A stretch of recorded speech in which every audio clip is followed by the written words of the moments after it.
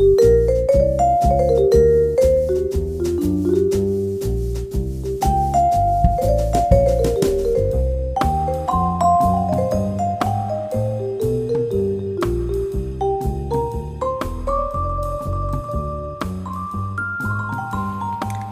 everyone, and welcome back to the UConn Internal Medicine Ambulatory Podcast Series. I'm Courtney Ryan Fisher, and I'm one of the Chief Medical Residents at the University of Connecticut. Today in our podcast, we will be talking about alcohol use disorder in the outpatient setting.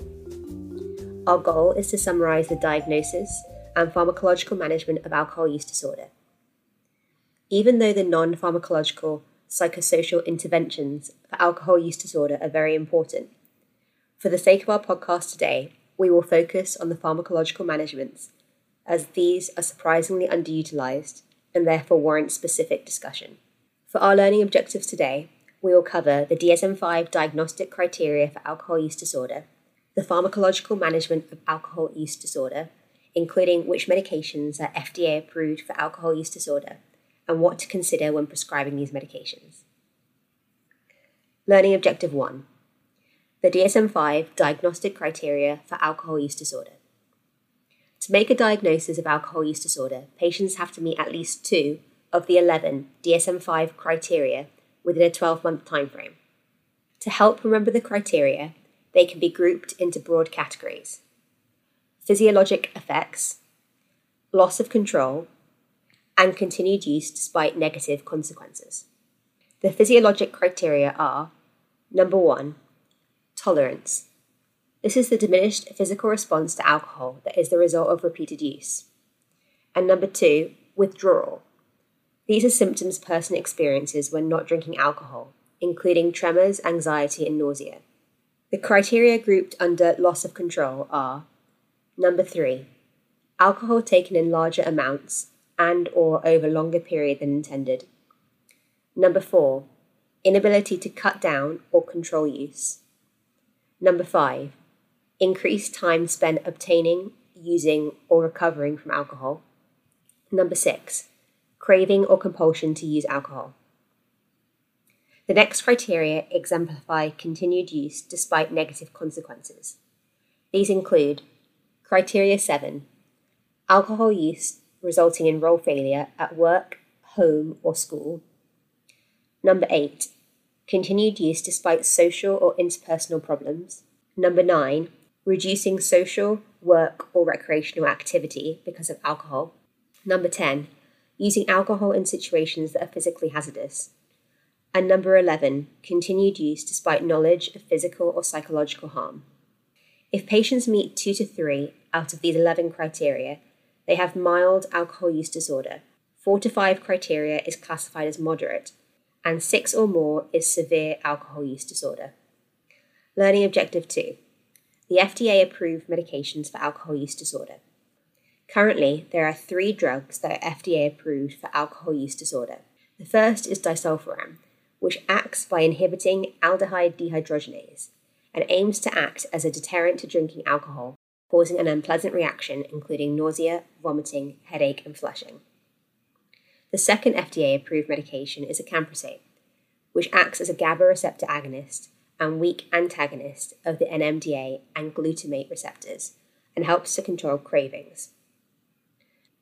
The third FDA-approved medication is naltrexone, which comes in both a daily pill form and a monthly intramuscular preparation. Naltrexone is a non-selective antagonist of the opioid receptors and aims to reduce the rewarding effects of alcohol. Learning Objective 3. What needs to be considered when prescribing these medications? For patients that take disulfiram, need extensive counselling about avoiding alcohol or any products that contain alcohol while taking the medication. This includes cough medications, desserts, and foods containing alcohol. Patients should not have ingested alcohol in the 48 hours prior to initiating therapy. Patients need to be prepared to be completely abstinent from alcohol and need to be highly motivated to take this medication. Contraindications to disulfiram include severe myocardial disease and history of psychosis.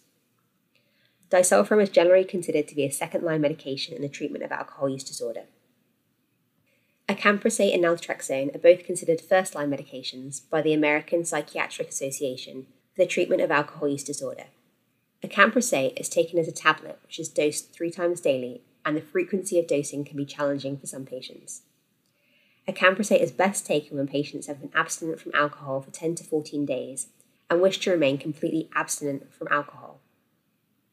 Acamprosate is contraindicated in patients with severe renal impairment with an eGFR less than 30.